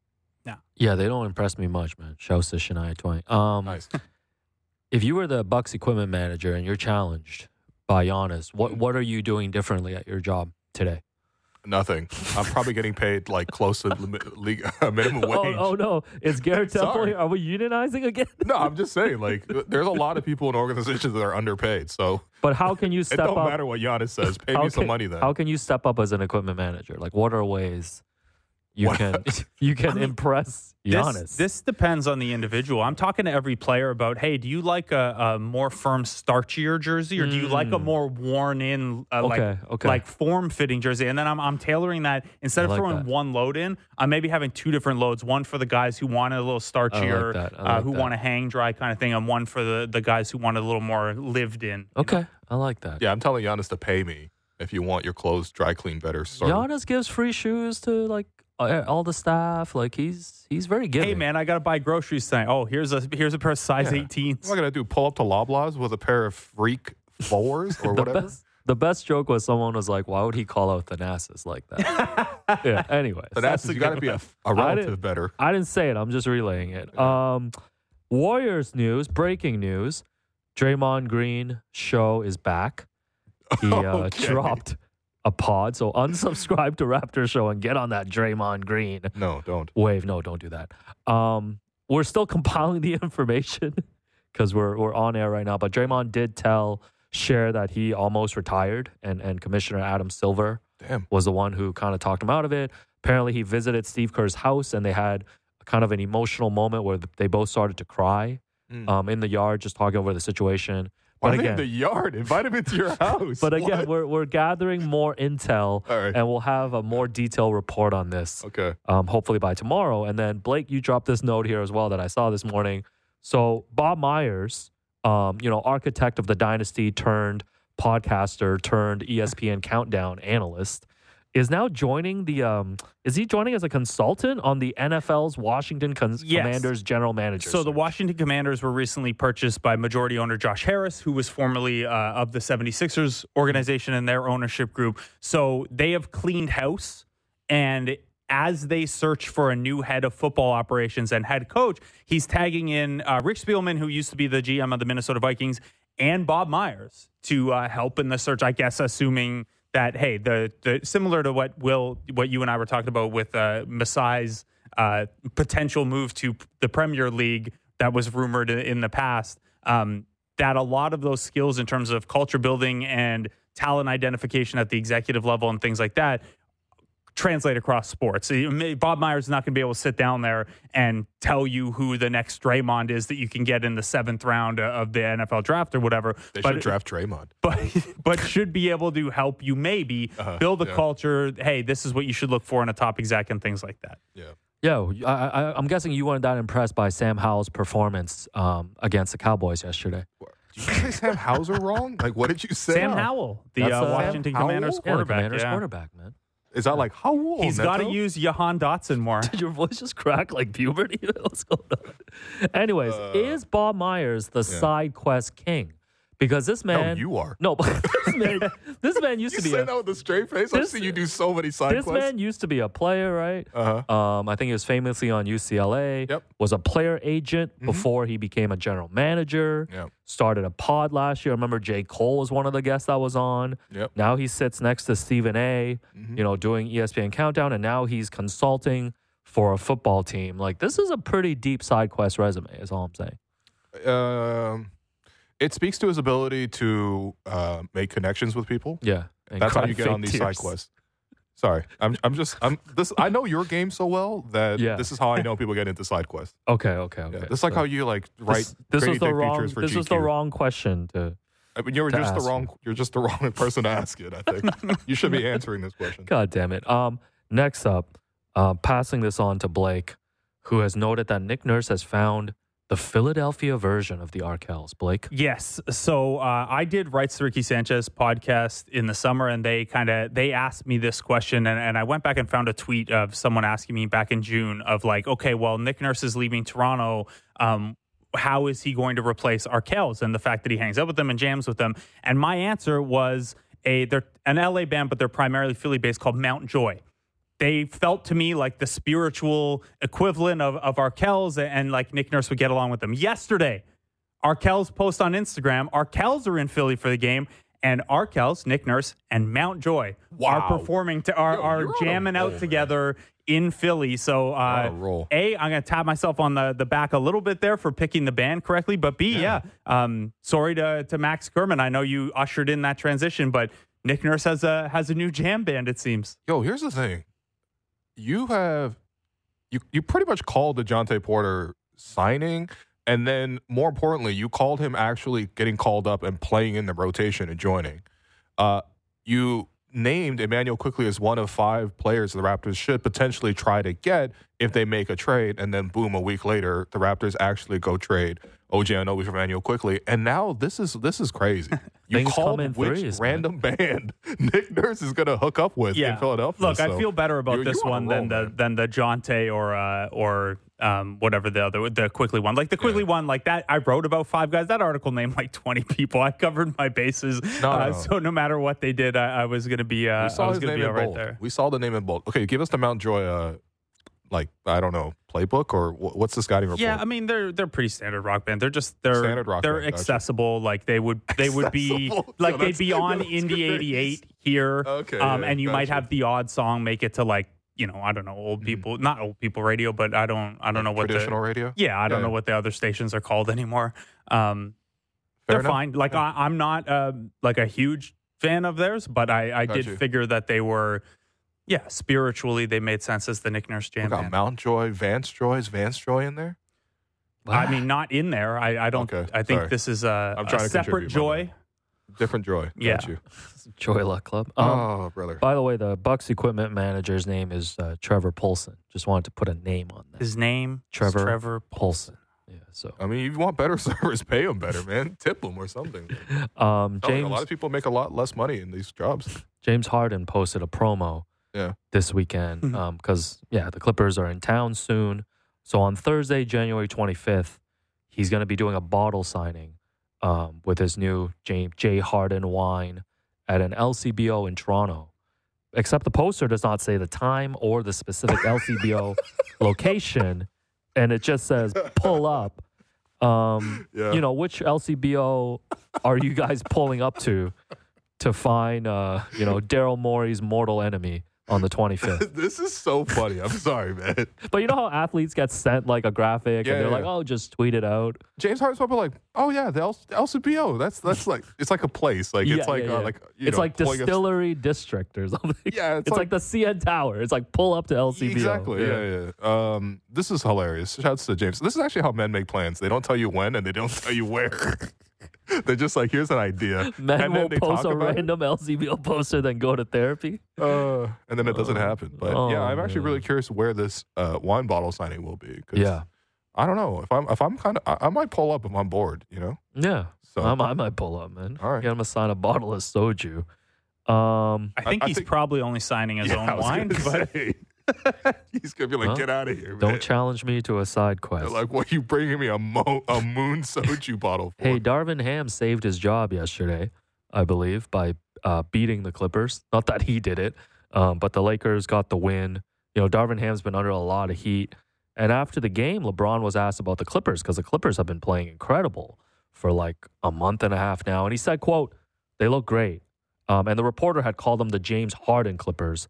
And LeBron said, you said the James Harden Clippers? Nah, it's the T. Lue Clippers. It doesn't take T. Lue long to get it right. It took 5 games, and they've been cooking since. I feel like we've seen this from LeBron's playbook before. Is this a subtweet towards D. Ham? I don't even think it's a subtweet. I think he added him. Like, it's pretty clear that, like, what was This is not a fit in, fit out. One game before this, LeBron was saying in the locker room that Bronny could play for the Lakers right now. Yeah. This is also just a couple days removed from the now famous 6 sources about the unrest with the Lakers rotations and things like that. Look, and hey, Ty Lue coached a good couple seasons in Cleveland with those LeBron I love teams. Ty Lue. I think he's one of the best coaches ever. What? No, Ty Lue's a great coach. One of the best coaches ever, man. Come Please on, relax. man. Ty Lue's what one are of you the. talking about? I love Ty Lue, man. Best coaches ever. I don't know about that. Anyways. By the way, not insignificant. Ty Lue represented by Clutch Sports. Oh, yeah. That's why they were at LeBron's 39th party. Yeah. Ty Lue was there dressed up Was it a work party then? with Adele, with Rich Paul. Are you thinking LeBron expensed his Uber to the Lakers because it was a work event? If I invite enough teammates, can I get reimbursed for these expenses? Yeah. Guys, Pat Bev, who has the Pat Bev pod, Yes. was gifted a really nice custom hoodie. It was like spray painted with a Pat Bev pod logo by a courtside fan, over the weekend, which, is significant to me because, like, it's pretty cool that Pat Bev has stance. He also said on the pod, he was asked about RJ and Emmanuel quickly joining the Raptors because Pat Bev has famously said earlier this year that the Raptors have no dogs. You're not worried about them if you see Pascal and OG in the alley. He was asked if RJ and IQ are dogs, and he says they're pups. He said they're potential dogs. Yeah, they're potential dogs. Yeah. So they're pups right now. He called him Steve Slakowski. What did you? Oh my God! What did I'm you? trying to fit in, guys. I thought Mountjoy was going to be the whitest thing on this segment. I'm enjoying all the banter. Yo, I love that drop, man. Derek, I want to hear that 30 times this week. Yeah, I'll play that at Alex Wong's funeral. But like, do the Raptors not have any dogs? What's going on, guys? Man, all I will say is I'm actually, even though I was very skeptical about this, I'm actually really enjoying the Pat Bev podcast. Yeah. I think clips, Roan though. is Are you listening the to the whole co-host thing? of the year. Player podcast co-host of the year. Okay. For me, award goes to Roan. Okay. And Pat just is really committed to the bit. Like he's almost like a pro wrestler in a way to me. Like Plus I don't he's take him wearing- 100% He's definitely serious. like a pro wrestler. And he's wearing a sleeveless hoodie. Yeah. Yeah. I guess my question would be, as a follow-up to this, I mean, is Scotty Barnes also in the potential dog watch? Because I feel like that is the one person who probably could have had a gripe with the Pat Bev stuff earlier in the year. Like, Well, if anyone had a gripe, they could have, did anything to Pat Bev in the 3 times they played each other. so this was going to be my part B. Does he have to revisit the OG one after the Knicks absolutely stomped the 76ers the other day by like 36 and OG was like plus infinity or whatever it was was. gonna And say. Pat Bev in his like 10 minutes was like minus 100. Well, that's the thing with Pat Bev is you can't actually get him back. There was that clip with, I know the show that you love with Cameron and Mace. It is what it is. And they were talking about it. And he's always like, you know what? Pat Bev says like, I'm gonna light it up. Like, what do you mean? You're gonna take more charges? Mace did say that. Like, you gotta play defense harder? Yeah, you're going to put up 8 points tonight Because in he never 43. means that he's gonna put up 30. But honestly, I just enjoy the entertainment factor of it. Yeah. So yeah, good for Pat Bev. Unnamed media member, because I don't want to get this person in trouble, text me and said, OG was not a dog. I know that much. RJ is. Ooh. Live right now. This guy got a text that said woof woof. Guys, we love our acronyms and stuff. Did you guys know that Scoot Henderson has a personal mantra that's ODD? Do you know what ODD stands for, Will? Is this like a different dissociative disorder or no? No, it's Okay. Or deficit overly disorder? overly determined to dominate. Got you. ODD. How do you like Scoot Henderson's ODD approach? Yeah, I'm gonna pass it to Blake. That doesn't hit for me, but maybe it hits Okay. with Blake. I mean, Go ahead. overly determined is just like grammatically a little clunky. Like Yeah, determined's yeah. As an not a editor, I'm like, binary yeah. thing. You can be more degrees of determined, but I feel like Yeah. overly is weird. There also, and this is an issue that I expressed with OG and the Knicks fan base last week. Your name's Scoot. Yeah, you don't need to need- try that hard to come up with something Yeah. different. Like I get it, it's the Scoot Zero, so the shoes are still named after him, but you don't need your name's Scoot, man. You are a brand immediately by having that name. You don't need to sub brand off of that. I don't He's think. got shoes. Yeah, new shoes, man. New signature shoe from ODD and Anobi. Yeah, the Scoot Pumas. Henderson. Oh, okay. Yeah, shout out to All right. Puma team. Shouts to Puma. They're a bit Um, much. Let's see what else. I got to Luke- see these shoes. Luke Cornett on the weekend. It was a close game. I think it was Celtics, Pacers, went to the free throw line in the third quarter. And after hitting his second free throw, he looked at the Celtics bench and hit the ice in the veins after making a free throw.